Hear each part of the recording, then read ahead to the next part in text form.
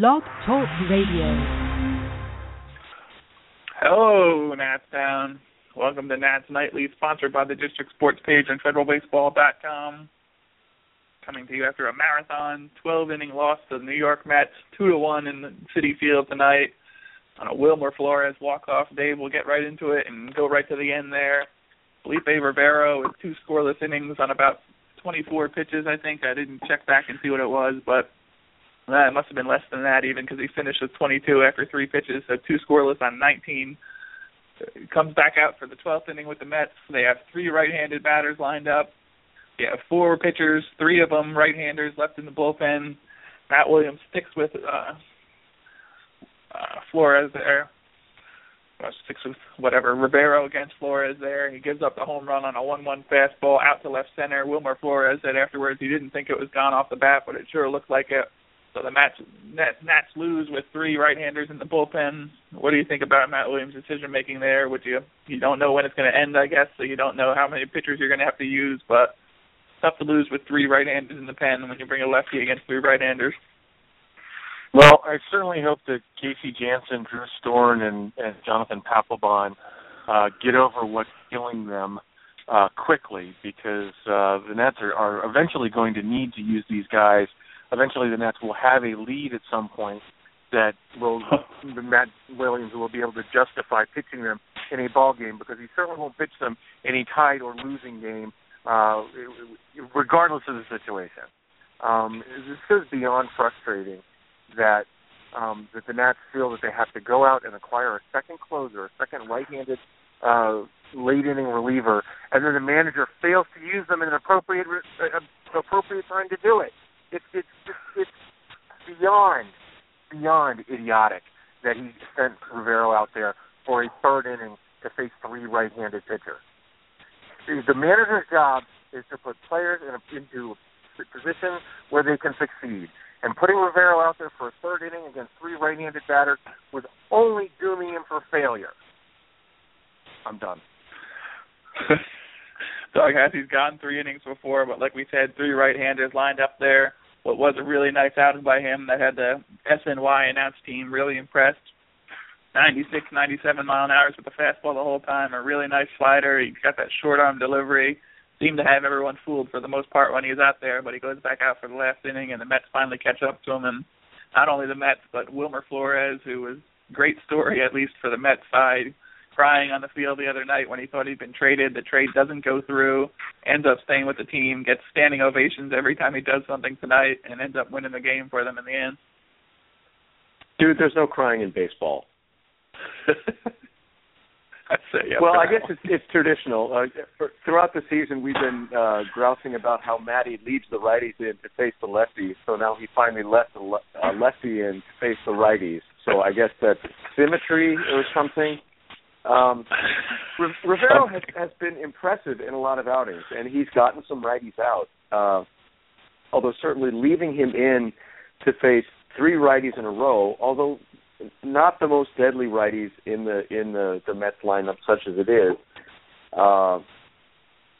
is not tipping him wildly towards success. Sure, he used to be a starter. They all used to be starters, but they're always going to be better against same-handed guys. And you've got a lot of righties in the bullpen, a lot of good righties in the bullpen, or at least decent ones. Yeah, you don't know how many innings you're going to go, but, I mean, come on. You always got Robinson out there, although I guess he'd already pinch hit at that point. Well, we'll call that more bad bullpen management on Matty's part there. It just...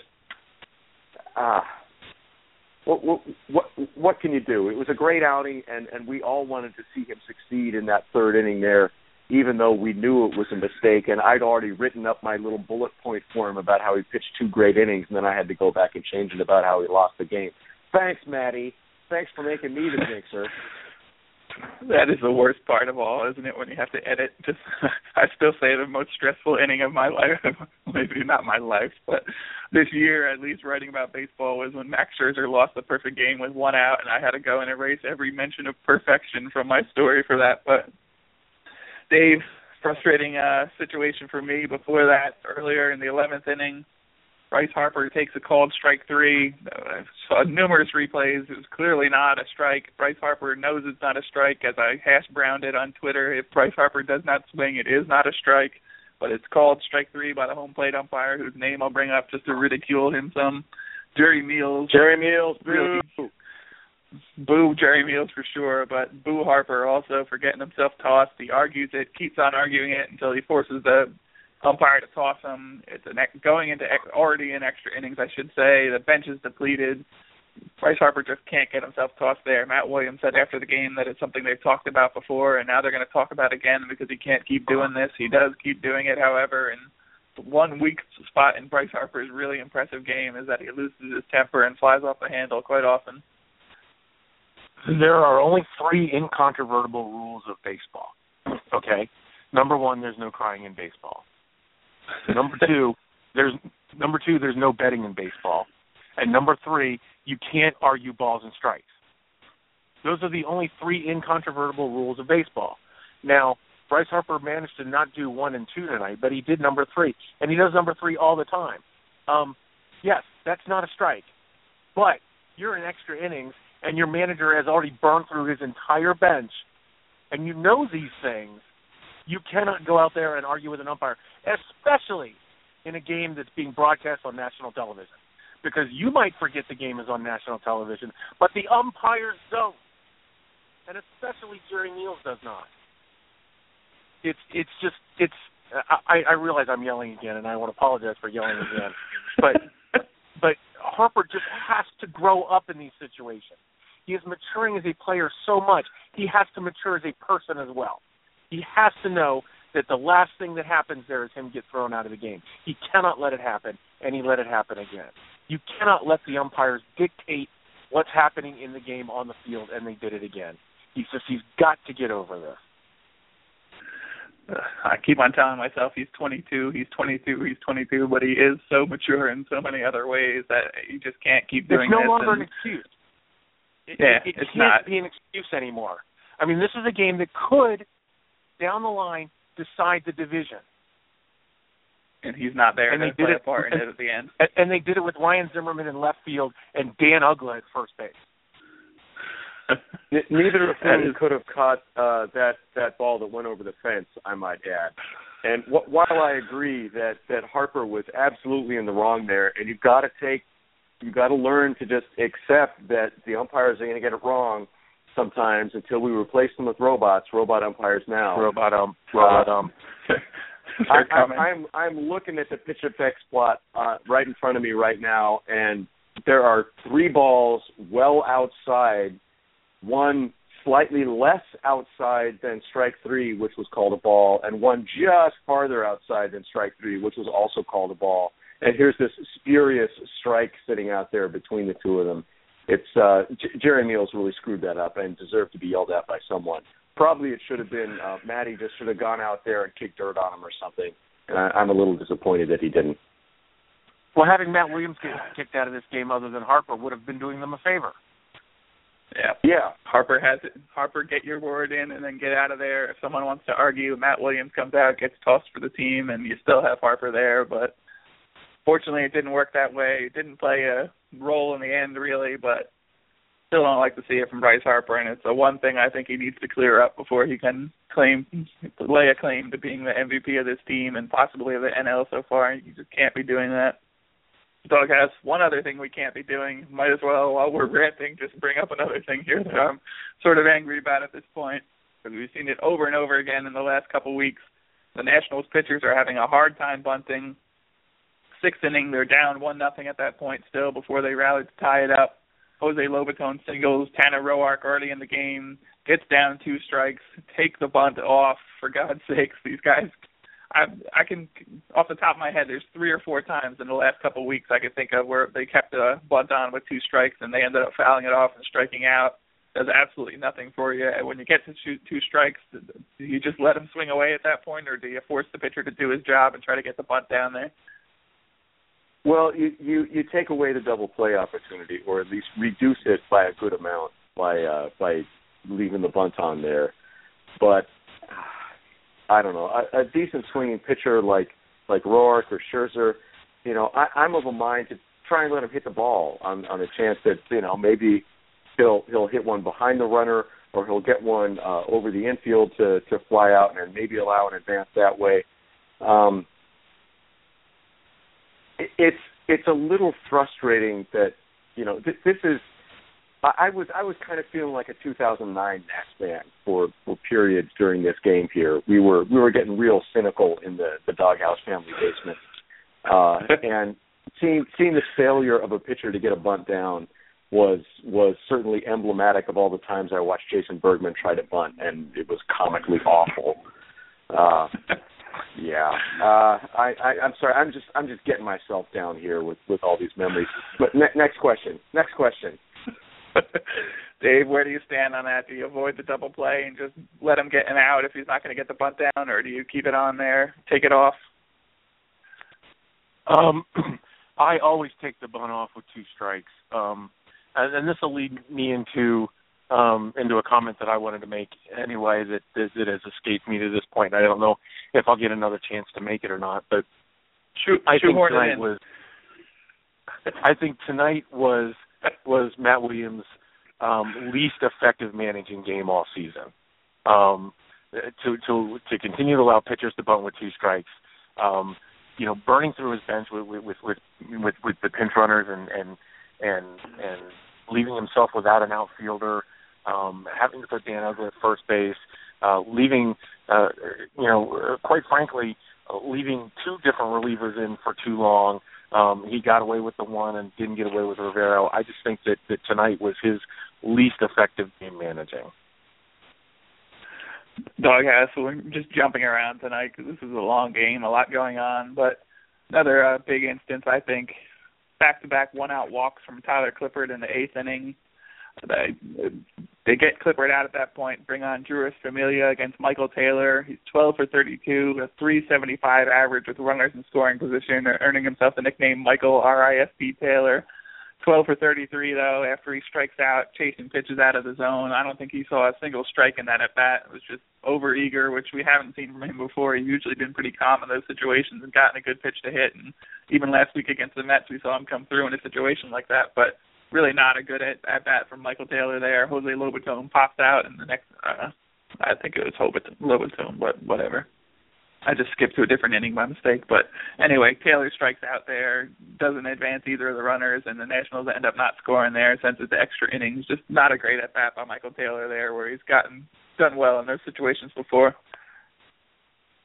No, that was a real frustrating game to watch as a fan, because he had, as I remember, fairly decent contact in his first AB, and then he was just up there hacking and looking lost, and on his way to his shiny sombrero.